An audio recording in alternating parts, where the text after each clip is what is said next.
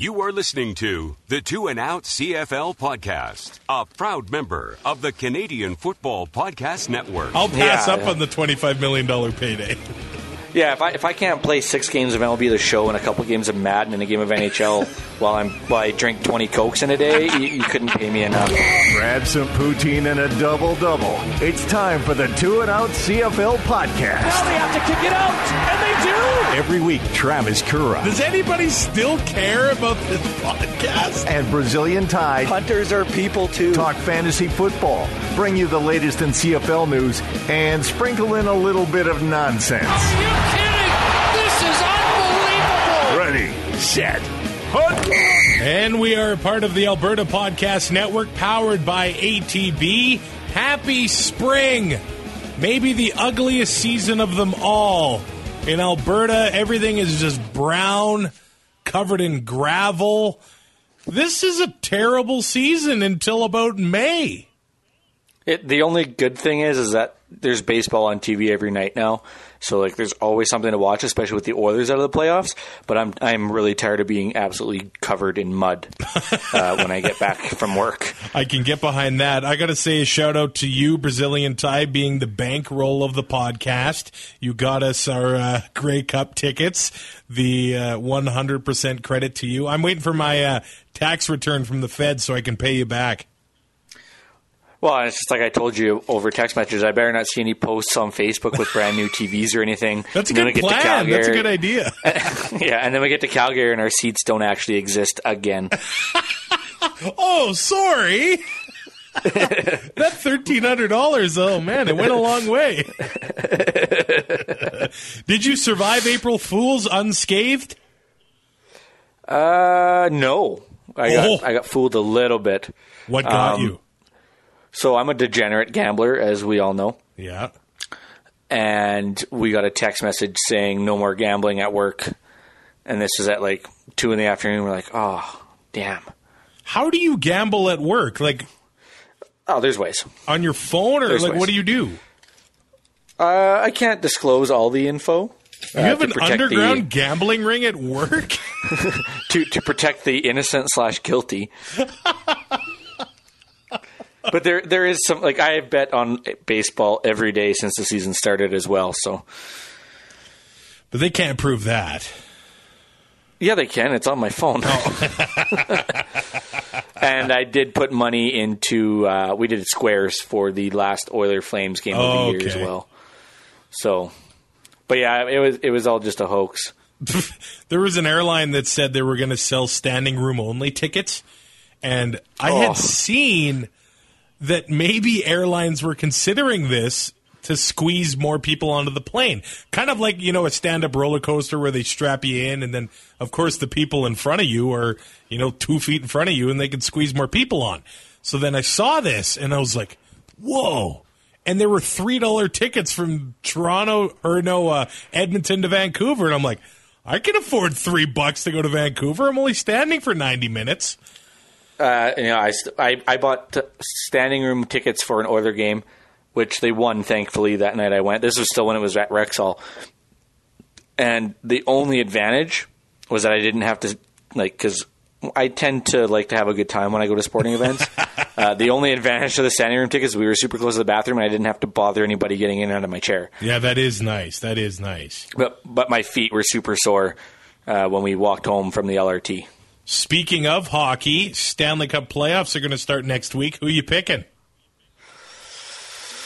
Oh, I really wanted Jets Flames West final and the Leafs to make the Stanley Cup final so that the salary cap goes way up and solves some of the Oilers' problems for them. But it's really hard. I really see a Jets-Tampa final, which I have zero interest in, but I think that's where we're headed. For me, as long as Toronto loses, I'm okay. My pick could change. My pick could change depending on who I get in my playoff draft. Yeah, would you mind putting down $100 on Vegas for me? And if they win the cup, I'll pay you back out of the winnings. Oh, okay, good. You don't want to split it or anything? No, I'll just give you your $100 back. Oh, okay. Okay, yeah, seems good. In the Huddle with Kura and Ty on the Two and Out podcast. we got a lot to catch up on because it's been a while since we've done a show. Let's just start with saying and mentioning the Combine happened about a week and a half ago. There were... That was a fun Sunday at work for me. Nice. So what were there? About 18 players globally that came to this and a part of the CFL 2.0 initiative, which is really cool. Some of the scouts said, hey, they fit right in with the Canadian kids. I won't bore you with all the results of the Combine, but I thought what was really cool was the new Wilson football that they brought that helped measure, some things with the quarterbacks, like how hard they're throwing, the spin rate, and the release time. And I was just kind of blown away that they had this football and they were using it. Canadian quarterback Chris Merchant was the one that led in all categories there. He throws a football 50 miles an hour. I'm pretty sure my little baby hands would not be able to handle that on the other side of it. might chip a nail. Yeah, I have the hands of probably a 9-year-old child. That could play D-line. I guess I have big palms and stuff, but man, my hands have nothing manly about them except hair. Yeah, if your hands aren't manly, imagine how bad mine are. But you actually work with your hands and do things with your hands. I do have calluses, which is really good because golf season's coming too. Yeah. But with this ball, the next logical step is goal line technology, is it not? I think so. Just a chip has to be, so they know that as soon as it's crossed the plane. I guess all they would have to know if the knee's down or not in advance, and I think that would make reviews a whole lot easier. Oh, it'd be 100% easier, and not only easier, but it would be evidence that it would be almost irrefutable, right? As long as you could see, if you can freeze it when the knee goes down, and because you could timestamp it and then timestamp and look at the timestamp on the ball, you could tell if it was in or not. It would take all the judgment away. And I know people want the human element, but at some point, if we have the technology to get it right, we might as well get it right. And the one question I do have about the Combine is, why do these players even show up? The ones that are told by their agents not to perform. Doesn't it just waste everyone's time? Not really. Sure, you don't get to see them do the drills, but you get them measured. You get weight, height. You can interview them still, and some teams put a lot of importance on those interviews and how a guy answers questions or how he reacts to some questions, and that could be huge for a team based solely on maybe a character aspect if they're looking at a guy a little more in depth. How many Fortnite questions were brought up at the interviews? Oh, I bet you there was quite a few, and it would be it would only take one. Like, do you play Fortnite? Yes. Okay, you're done here. Yeah, you've fallen down the draft boards. Yeah. So what was that? The Philadelphia Phillies, Carlos Santana last year. They were playing so much Fortnite, he took a bat to a TV in the clubhouse, like. Yeah, and there was rumors that Russ Martin was doing it during September because he wasn't playing. Wow! During September call-ups, so yeah, it's creeping in. And there's NHL teams now that you're not allowed to take it. You can't even take your PS4 on the road, on road trips and stuff. And the Jays now have there is a curfew for video games in the clubhouse. I was reading, so like before game time at a certain time, the machines get shut off, and MLB Network gets put on or whatever, and everybody goes to work. So it has become a problem. And I'm not going to lie, I play a lot of video games still, but I don't take it to work usually. I used to want to be a pro athlete, but if they're going to limit my Fortnite, I'll pass up on the $25 million payday. Yeah, if I can't play 6 games of MLB The Show and a couple games of Madden and a game of NHL while I drink 20 Cokes in a day, you couldn't pay me enough. It's not worth it. No. Have you played Fortnite? No, not a single second. Neither have I. And the game's free. So I guess we just missed that generation by a few years. Yeah, that or, you have to play online and interact with people, and that just sounds terrible. Let's go through some player news individually here. We'll start with the Eskimos, who signed Mikael Brooks on the defensive line, and he was actually a big deal with the Riders last year. He was really noticeable when he was in there for the running game, and when he was not in there, teams were able to run a little bit more effectively on the Riders. So that's a big add for the Eskimos. They also able to re-sign fullback Alex Dupuis, and I really like this news about the Esks. They sign slot back Fred Stamps to a one-day contract so he can retire in Edmonton. Eskimo, he will be at the June 14th game against Montreal and get a proper send-off there. I think they were selling $22 tickets in the lower bowl to get more people out to that game against the Owls. And for the next 222 hours. Yes, he's one of those players that it just shows that not every great career has a fairy tale ending. Not every athlete gets to choose the way they go out, like, Henry Burris. There's more stories like this where a guy has a great career, they go to training camp, or they just say, hey, you're too expensive in the offseason, we're going to trade you or not re-sign you, and they kind of just fade away. So it's pretty cool that Stamps gets to get his proper send-off with the Eskimo faithful. Mm-hmm. And as an Eskimo, we had 5 straight years at over 1,000 yards. He was just a hell of a receiver. Just under 8,000 yards total. 49 touchdowns. He was a really big part of that offense. From basically 2009 to 2013. And then even when they traded away Ricky Ray, he was still able to produce, and it just goes to show like how dedicated he was to the game of football. But at 37 years old, I mean, it's really hard to keep up. He hasn't played since 2015. It's really hard for a guy at that age to, be a viable player. I know there's guys that do it, but it's hard at that age.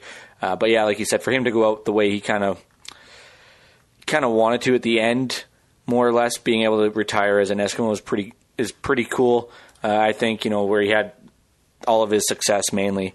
It's just too bad he was never able to get over the hump and get a Grey Cup. That kind of sucks because, he just seems like such a nice guy. Yeah. And as for Mikael Brooks, that D-line already has him on Sewell, Alex Bazzi, and Kwaku Boateng on it. I don't know if they needed much more help. But they'll take it. Yeah, I think that's a pretty fair assessment. The Saskatchewan Roughriders end up signing a few players to one-day contracts and letting them retire, and Tristan Jackson and Macho Harris. But this signing, I think, has kind of gone under the radar a little bit. They were able to sign offensive lineman Dakota Shepley to a 2-year deal, which is a big, big deal. He was their first-round pick in the 2018 CFL draft. He went to UBC, and he signed as an undrafted free agent with the New York Jets last year. He did the training camp with them and played in a few preseason games. So if he's able to come up and play, right tackle like some people are projecting, that's pretty big for the Rider offensive line in the running game and, pass protection too. And like another Canadian on that offensive line, 2-year deal, like you said, option for 2021. This is huge. With Chris Jones gone now, wasn't a big fan of him as a coach, as I've said, but as a GM, he was able to build a pretty good team with, one glaring hole behind center. But, you get a kid like this who could be, if he does stay in the league for a couple of years, he could be one of the best offensive linemen, and going forward for a team that needs to, at some point develop a quarterback, and they have William Powell right now to help take a lot of the load off. Adding to the offensive line is really good news for the Riders. Drake Nevis re-signs in Winnipeg on a 1-year deal on the defensive line. And as we go to Toronto, I want to mention Matt Black, who ends up retiring and joining the Argos front office. And I just love that story from 2017 when he was released in the middle of the season. And then they end up bringing him back, and he makes the game-winning interception on Bo Levi Mitchell in the snow in Ottawa to win the Grey Cup. It was one of the coolest stories for a Canadian kid, so I'm sure the Argos will be happy to have him staying with the organization. He's got 2 Grey Cups with his hometown team, one in Toronto. Yeah, that's really cool. That's so, and like you said, it's a total redemption story. Him coming back after being released and makes that play late in the fourth quarter to pretty much steal the game for the Argos is just awesome. And for him to, and especially you don't see, you don't see guys respond. Well, you see guys respond like that, but to get released in the middle of the year, and then when you bring a guy back, it almost just seems like, wow, we made kind of a mistake, or everybody's injured, and it kind of seems like a last resort because you don't want to bring a guy back and look stupid. But it turned out to be arguably the best move of the year, with them winning the Grey Cup. I also want to mention James Wilder Jr., who's in for the battle of his life at training camp this year because they've got Tyrell Sutton, Chris Rainey. They only got 700 running backs. Yeah, and Brandon Burks. They just signed all of the running backs, so he's in tough to be the guy carrying the rock next season for the Argos. But he was invited for a WWE tryout. He's only 26 years old, and as a big wrestling fan, we've seen this a lot. They bring guys in that are athletes, and they go to see if they can end up turning them into wrestlers over the next few years. So, man, if he shows up in the WWE in the next 3-4 years, man, that would be cool. Would you put him with Brock Lesnar just because of the 2 football guys, and then maybe throw, you could almost reinvent the Shield, but it could be something else with him, Roman Reigns, and Brock Lesnar? Well, and Wilder's a big boy, 6'3", 232 pounds. He's got the body type to be a wrestler. oh, for sure. And we know he's got the athletic, and we know he has the athletic ability. That could be really fun to watch. That being said, if he goes that route, I think his playing days are pretty much done. But with what happened this week, there's less jobs out there now, so it might just be if he gets cut from Toronto, it might just be that this is it, and if he can get on in WWE, all the power to him. WrestleMania 35 from New York City this weekend. What's your plan for the big show? Probably be stuck in camp. Internet might be good enough to stream it on my WWE Network account. All right. If not, I will have to get text updates from Kendall. Oh man, I'll be loving WrestleMania 35. I love how it's 8 hours long now too. People complain about how long it is, but I've been to WrestleMania twice, once in Dallas and once in New Orleans. If I'm paying $450 for a ticket and I'm getting a 7.5 hour event, I'm a happy guy.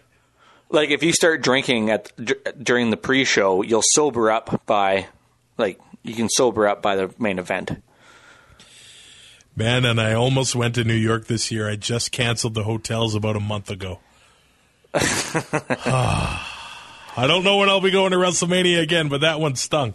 We stick with the Argos a little bit here. I love this. Their June 22nd game against the Hamilton Tiger Cats was going to be an evening game.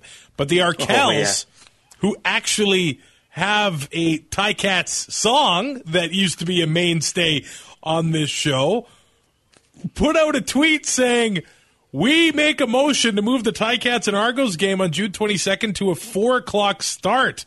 Game ends. Everybody walks 300 feet from BMO to the Budweiser stage, and we rock out at an Arkells show." And it only took less than an hour. And the CFL said, "Yeah, we'll move the game to a 4 o'clock start, and we'll have fun at the Arkells show after the game." I love that. See, and that would be an unreal weekend. No kidding, man.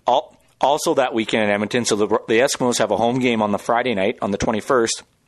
22nd, April Wine and Trooper at Remax Field for $10. Are you hinting at something? I might have to book some time off. But I'm just saying, that's a pretty good weekend for Canadian music. Oh, yeah. It totally If it was is. 1980. Before we get to some of the meat and potatoes and behind-the-scenes stuff of this thing, I have to say thank you to Park Power for sponsoring the podcast today, a provider of electricity and natural gas in Alberta that offers low rates, awesome service, and profit sharing with local charities. That is so awesome. So I think we got a tweet saying, hey, we got to keep using the PETA-approved sayings here. So if you're bringing home the bagels and you're able to save money on your power bill, you can buy even more bagels, Brazilian Thai. Yeah, but I'm cutting out bread, so bagels don't appeal to me. Well, they really do appeal to me because I love bread so much, but it makes me so sick. But yeah, I'd rather just kill two birds with one stone. No, you're feeding two birds with one scone. No, I am a curmudgeon. I refuse to change. Change is bad. So I know who you're voting for in the election then? I'm not voting. I'm a Saskatchewan resident, remember? Oh, yeah. Okay. Yeah, I don't have to worry about it. Park Power is just regretting being associated with us. Thank you to Park Power. The beauty of being in this province is that you get to choose where you buy your energy from. So they've got a low overhead, and chances are you're going to save money if you switch. If you go to their website, parkpower.ca, you can pick up the calculator on there, type in what you're paying right now. It'll show you right away what you're going to save, so you can make the switch at parkpower.ca. Can I send them my Sask power bill and they can run a line to my condo on the Sask side? Because my power bill for a month I was not home is $238. What?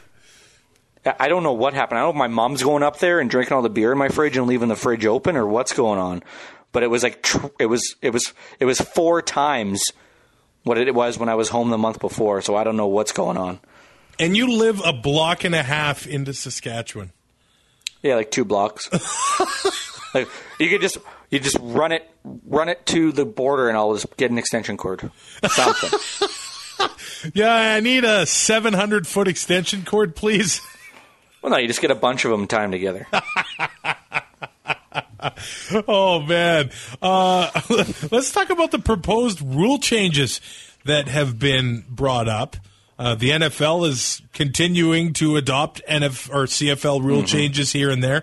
They're going to do the reviewing the passing plays thing. So it'll be fun to see people complaining over that during the Sunday night and Monday nighters. They already are. Like, oh, the game is going to take so much longer. And I was like, no, you idiots. They're not adding the number of challenges. They're just adding to the things you can challenge. Every coach uses both their challenges anyway. For the most part, they do. Yeah, like, it's not going to change anything. Like, just shut up.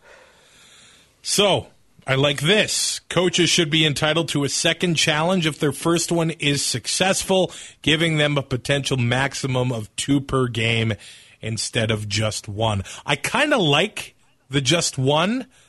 I might be okay with going back to having none, but you get the second challenge if your first is successful. I can live with that. Yeah, that I'm fine with that. If a guy wants to go fishing and early in the game to try to switch momentum and doesn't get anything, well, you lost it and you lost timeout. So it's be the same as it was last year. But if a coach is smart and keeps his challenge and is able to use it when he knows that he's going to win and get a second one, then that's an advantage to not looking for a call and knowing what the call should be and knowing you can challenge it and when to challenge. We see guys a lot of times when they had to, one was just strictly for fishing, and save it for later, or just try to keep a drive alive to get points on the board early or something like that. And now with only one, that kind of went away, which has been nice. So I don't see it changing much, having to get it right to get a second one. I just worry that late in the game. Because you still have to have a timeout to use it, so you can't really go fishing and just hope if you don't have a timeout. So I don't see any issues with it. I guess even with the one challenge, they can fish late in the game either, or two. So yeah, if but they really saved it for then anyway. Yeah, and I don't know why you could, but and like everybody's like, oh, well, what about they're going to be challenging the Hail Mary and all that stuff at the end of the game? It's like, well, no, because you can't challenge in the final 2 minutes, so they won't be challenging that. So I don't know where all the pushback's coming from the NFL. But yeah, you could still fish even with the one. Do you want to waste the time if you're down by 3? Do you want to take that chance of looking for a call that might not be there and losing a timeout and then not having any time to run plays to get down the field? The rest of the proposed rule changes kind of have to do with player safety or the severity of the punishments dished out for headshots and things like that. They want maybe the command center to have the ability to upgrade a 15-yard roughing the passer penalty to a 25-yard penalty for a direct blow to the quarterback's head. Matt Nichols is never going to look up. Allowing the command center to assist refs with called and non-called roughing the passer penalties, which, yes, give the power to the eye in the sky or whatever we're calling it these days. Absolutely. And if a player receives 2 25-yard penalties in the same game, he'd be disqualified from that game. I kind of feel like if you get 1 25-yard penalty, you should be booted. To a point. Well, I guess it's like in hockey. If you hit somebody from behind, there is no 2-minute penalty. If it's called checking from behind, it's 5 in a game. So I'd be okay with that. For the amount of times where it is a significant blow, that would be a 25-yard penalty. I'd be okay with a one and done. CBA discussions, I guess they're ongoing. But the possibility of reducing the number of Canadian starters from 7 to 5 has been brought up. And I guess we've been through this fight on social media a few weeks ago. What do you make of this possibility, though? I understand where the league's coming from. They added partnerships with all these other countries. So I understand wanting the roster spots there, or the opportunity for roster spots there. With expansion coming possibly to the East Coast, the Canadian talent is all, and I don't mean to crap on the guys, but I mean the Canadian talent for guys that aren't offensive linemen or defensive linemen for that matter is getting stretched thin, and that is a fault of the league to a point, and the development programs of the teams and stuff trying to develop young Canadian talent. So that's a two-way street. It's not just because they have to have those guys. They need to develop them better, grassroots level all the way up through. So, I mean, dropping down to 5, you're not. I would leave it at 7 now and drop down to 5 when expansion comes in, because you're not. You're still going to lose some jobs, but the talent will be better.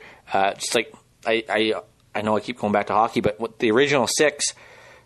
You had to be the top 36 defensemen to play in the NHL. That was it. There was only 6 teams, 6 defensemen on each team. And so they had to be good. The talent was better. As expansion came, you saw the bottom feeders come in, and the Oilers are still there lately, which is pathetic. But if they can find a happy medium, maybe keeping it 7, like I said, moving to 5 with expansion, you keep the best possible talent available to teams. I don't see the big issue. I would never go to 0, and I wouldn't want to go below 5. But I mean, at the same time, 7. If you have a management team and a coaching staff like they do in Winnipeg, it's that is able to develop Canadian talent like they have. Granted, I mean, they got Andrew Harris from BC, but it's more of an advantage to them, but I don't see a huge issue with it being 5. I think there are so many different ways you can go with this discussion. So if they cut it down to 5 and we expand to 10 teams, then if my math is right, that's 50 Canadian starters.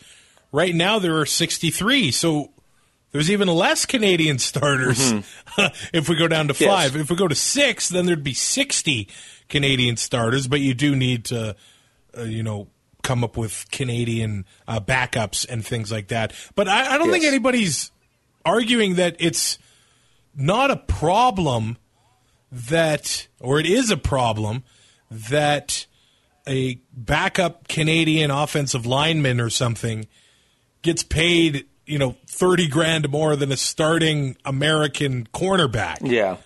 I think that's the biggest issue is the pay scale. But I think if they cut it down to 5, I almost think that's too drastic. Because part of it is that Canadian players, we don't have the development systems that the Americans do because they start playing football when they're like 3.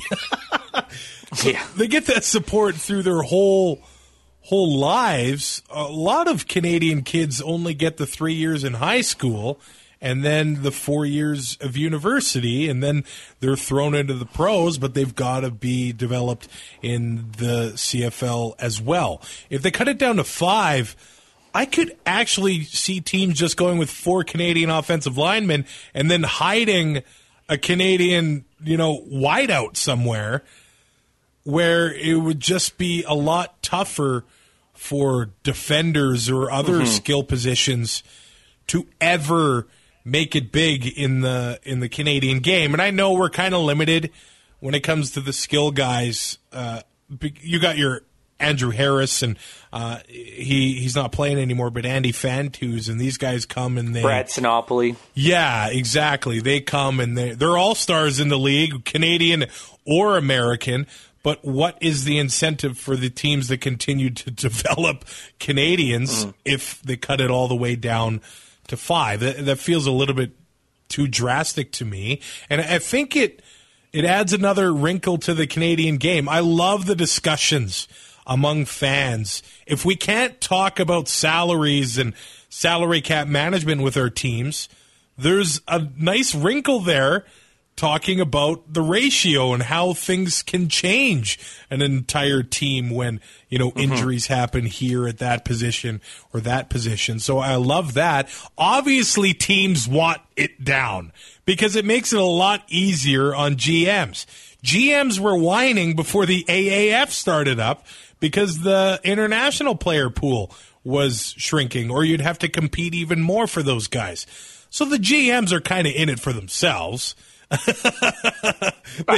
Job security. Yeah, exactly. They want it to be easier for them, not to have to worry about developing and nurturing the Canadian talent, 7 or 8 years until they get to their full potential. But at the end of the day, it is the Canadian Football League, and I kind of like it the way it is. I feel like the Canadian talent has kind of caught up since Ottawa joined the league, and there's probably going to be even more of, the talent will spread out even thinner when the Schooners come into the league, so we'll probably see a little bit of a dip then.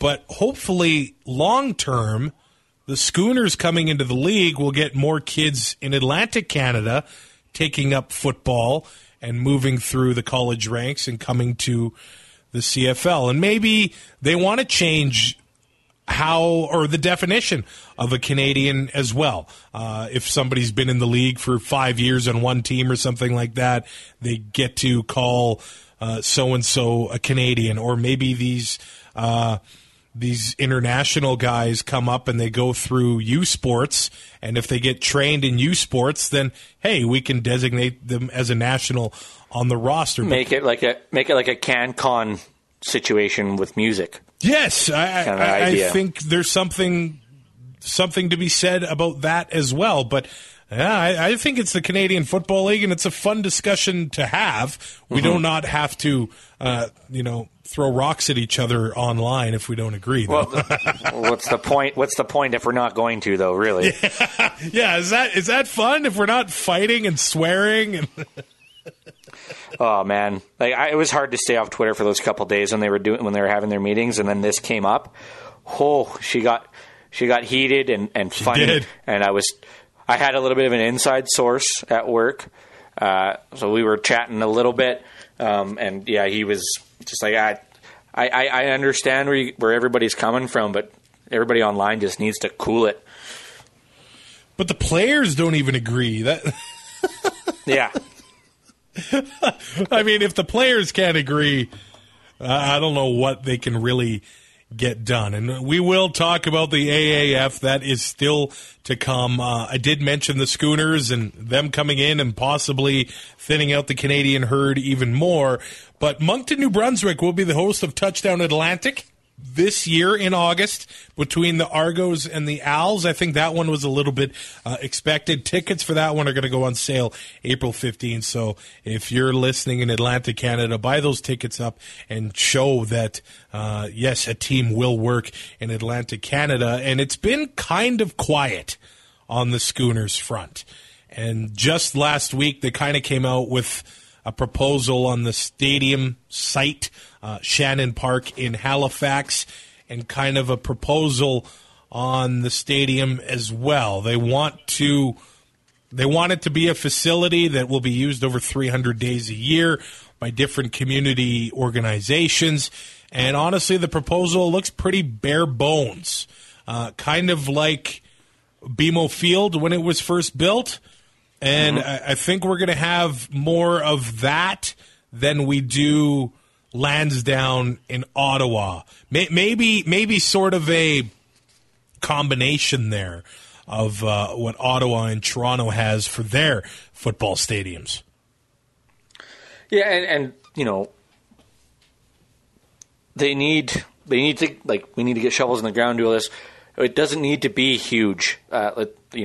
Leave room for expansion, and if you host a Grey Cup like Regina used to do, and have the temporary seating, and you can build on it much like they have with BMO, and build as you go, and get the base where you can start having games, and then expand the stadium, and maybe you can create a district like they have,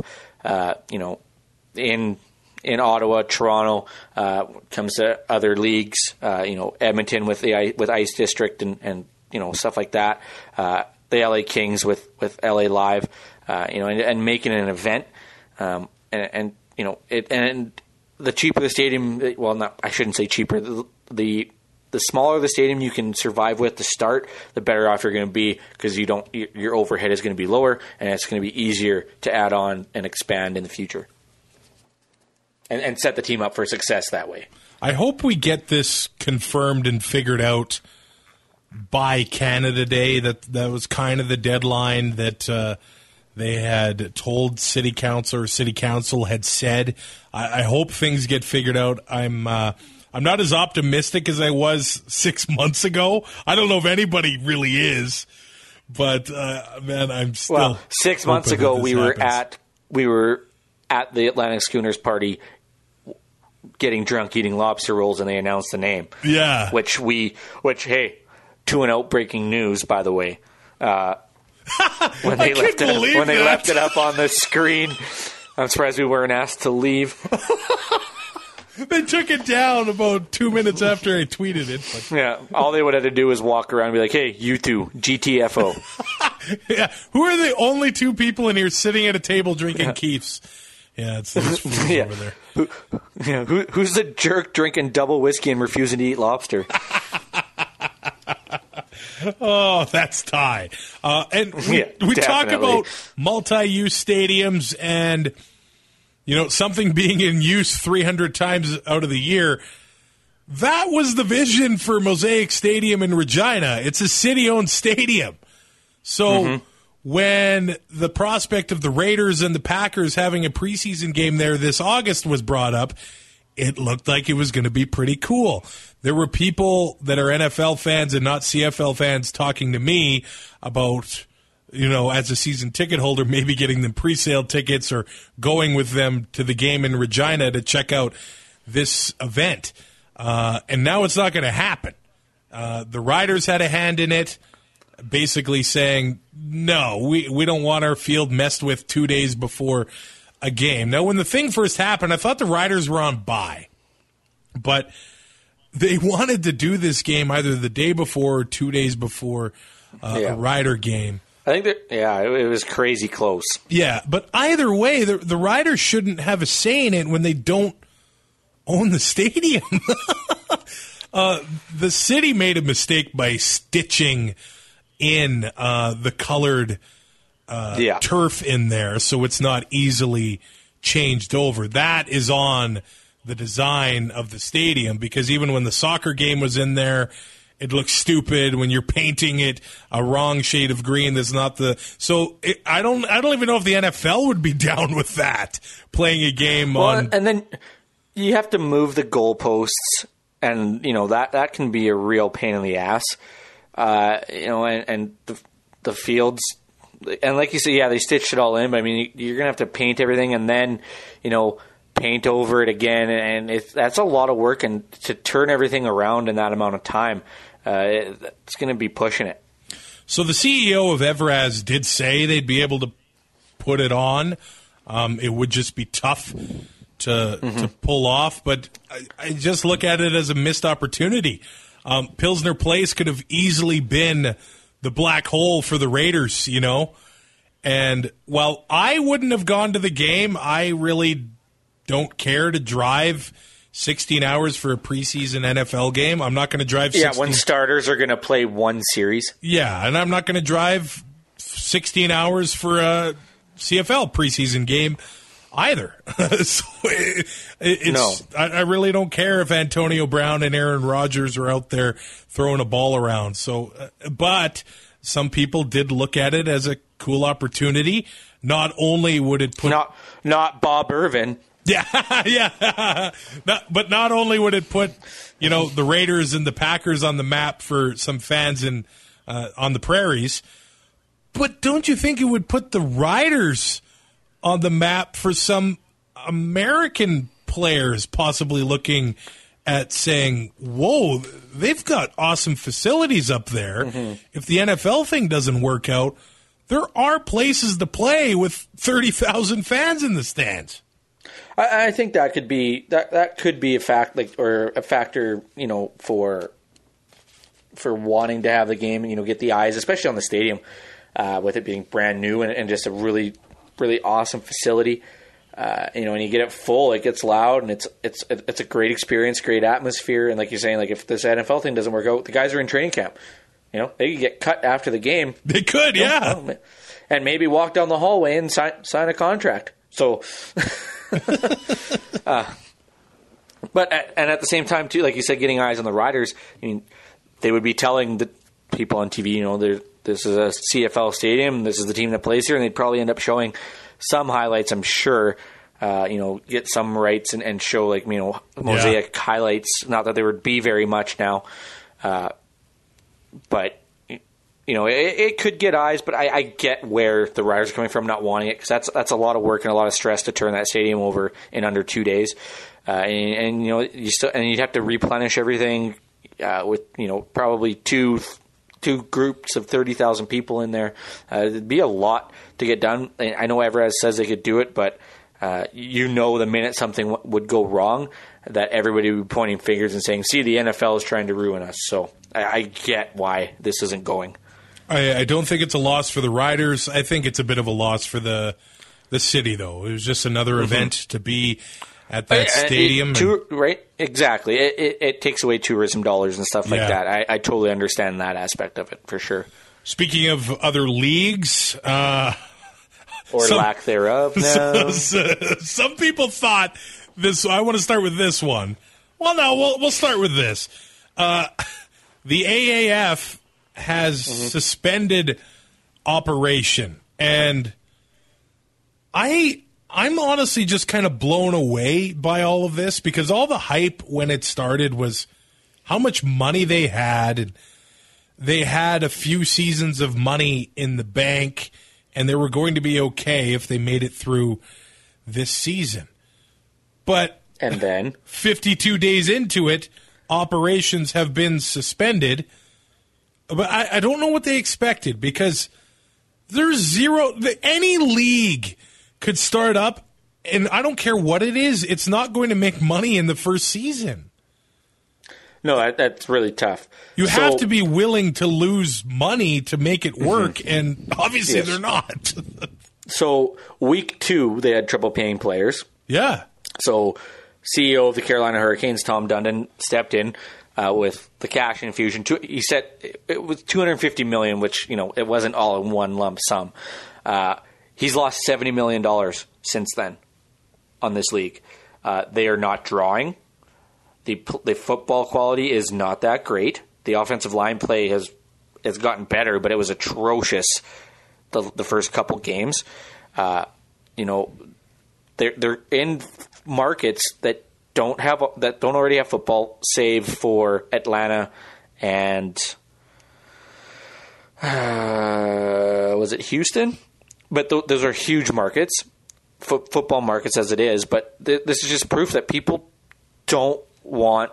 And I know the NFL is a 365-day news cycle, but people don't want more. We don't need more football than there already is. There needs to be. You need to miss it at some point, and it just wasn't working. And they're playing in these huge stadiums, and the coaching, the coaches they got, they were recognizable names.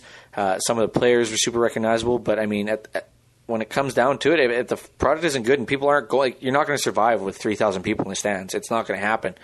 And they a couple weeks ago, or well, maybe not a couple weeks ago, but when this league started, they're saying expansion within 2 or 3 years is a very distinct possibility. And now here we are, 52 days in, and the league suspended and on the way to folding.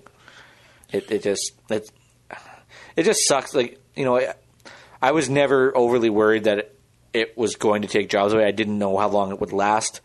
And then week 2 kind of just reaffirmed all that. This is going to be a flash in the pan thing, and people stopped going to games. Manziel brought in a little bit of the crowd, but there is just no demand for more football than we already have. It's a saturated market, especially down in the States, with 300 NCAA teams and 32 professional teams, and then they still get CFL games, and there's still CFL fans down there, but just more football. There's no crowd for it. There's no demand for people wanting to see more. It came in with all the hype, and it just couldn't live up to it. They had the TV deals. They had a bunch of cash. Sounds like somebody that came to the CFL this past season. So Kevin Glenn has had a contract with all 9 teams in this league. Mm-hmm. Could Manziel play in 4 leagues in 5 years? He can't play in the XFL. Well, according to Vince, he's not going to bring guys in with criminal records and things like that. Yeah. And that's the next thing we're looking at. The XFL next year. Apparently, Vince is prepared to lose $500 million or invest, we'll call it that, over a 3-year period. Yeah, and that's why WrestleMania tickets are $500.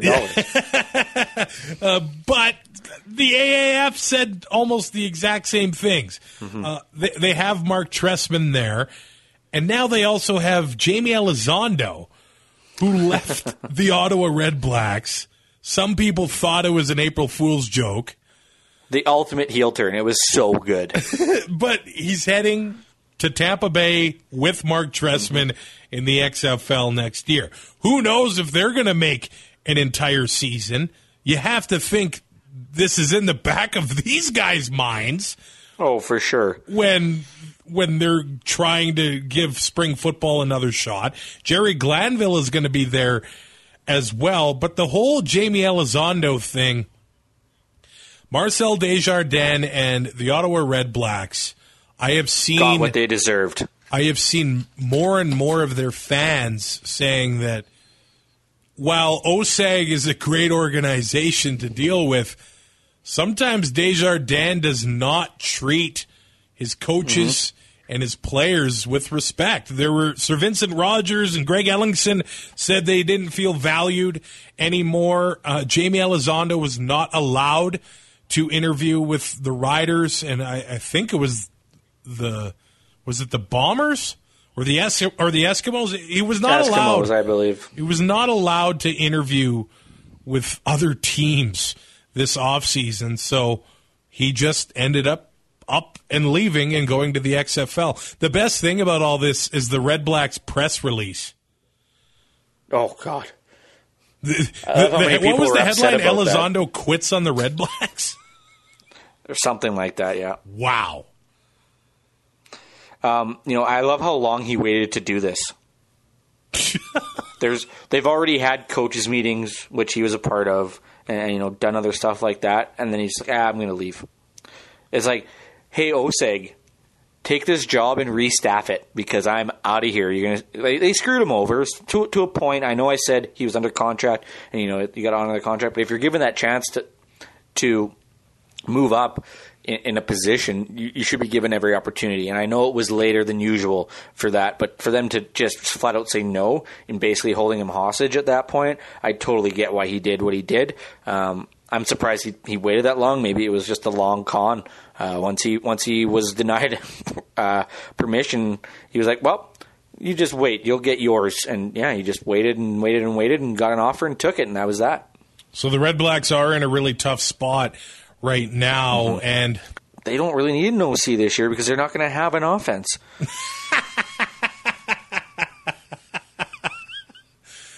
What are they going to do? Like, this could be worse than the Riders last year. I don't know, man. Dude. The only thing is that the Red Blacks defense will not be able to put up the points the Riders defense did last year. No, I'm just talking strictly on the offensive side of the ball. I know. But, yeah, ugh. Okay, before we move on, though, since we're talking about Ottawa, did you happen to see an Odd Shark tweet that was sent out today? No. So, every year, obviously, they have futures. Somehow, some way, Ottawa is above Edmonton, Toronto, Montreal for Grey Cup odds. How are they above Edmonton? Well, obviously, they don't pay attention. That's not a safe bet. BC's the favorite. I thought you were going to put it at, they were going to put it like 1 million to 1. And yeah, I would put down $10 on that. Ottawa's at plus 850. Edmonton's at plus 1100. Like, what? That doesn't make sense. Saskatchewan I would put Saskatchewan below Edmonton and well, no, maybe not Ottawa. But Saskatchewan at plus 750, I wouldn't touch with a 10-foot pole either. Wow. But yeah, I saw that and I'm like, oh, that is some bad odds making. They're not going to get any money on Ottawa. No, they are not. I might go and drop some coin on Edmonton though, at plus 1100. Why not? How much are you going to put down? Well, I mean, it depends on how much you give me back for your tax return. Wait, there's a discount here? What's next on the CFL calendar? Well, we'll see what happens with collective bargaining. Training camp is only 6 weeks away. Rookie camp's open on May 15th. Full camp on May 19th. Looks like the CFL is going to hold a European lottery and draft this month as well. It actually looks like today, the day we're putting out the show, they're going to determine the first overall pick, and then they're going to pick some players next week on the 11th. And then May 2nd is the CFL draft, and before you know it, we're talking about games again. So I'm getting really excited, man. Not only that, we are going to Labor Day this year together for the first time. We're going to Labor Day. And I have a feeling that all the weight I lose from now till then will be put back on that Friday and Saturday night. We should weigh in before and after. I haven't had a Coke in 44 days. I haven't had a Coke in like 4 hours. 3 days. 3 days? Something like that. I think I'm through the withdrawal stage now. Nice. Once you make it through that, it's easy, breezy, beautiful cover girl. I was just going to say cover girl, but I'm like, nope. Bite the tongue. Brazilian Ty and Travis Cura, a part of the Alberta Podcast Network, powered by ATB. We've got an Alberta election coming up in less than 2 weeks. No. A federal election Breaking coming news. up this fall, if not sooner, with all the drama that's been going on there. So I'm going to point you into the politics section of the Alberta Podcast Network. Head to the website, albertapodcastnetwork.com. Click politics. It's a shiny new website within the last few months as well. So we've got the Dave Berta podcast, Dave and Ryan talk politics, especially, Alberta politics, which are really heating up. And then speaking municipally, I screwed it up. I was practicing municipally before close enough. Before the show, and I still screwed it up. Taproot Edmonton presents a weekly discussion of municipal politics. Troy and Mac, they pay attention to all the stuff going on in Edmonton politics. So check those out. Things are going to get fun over the next couple weeks. Do you think your dad would want to do a political podcast with me, and do you think people would actually listen to it? I think people would listen to it, but for all the wrong reasons. That's very fair. I'd listen to it, and the best part is that I know he would record every episode without a shirt on. That's true. That's 100% true. Oh, man. Rate, review, subscribe on iTunes. It's the 2-and-Out CFL podcast. We'll talk to you again before May. Thanks for listening. Find more great shows like this at CF Pod Network on Twitter.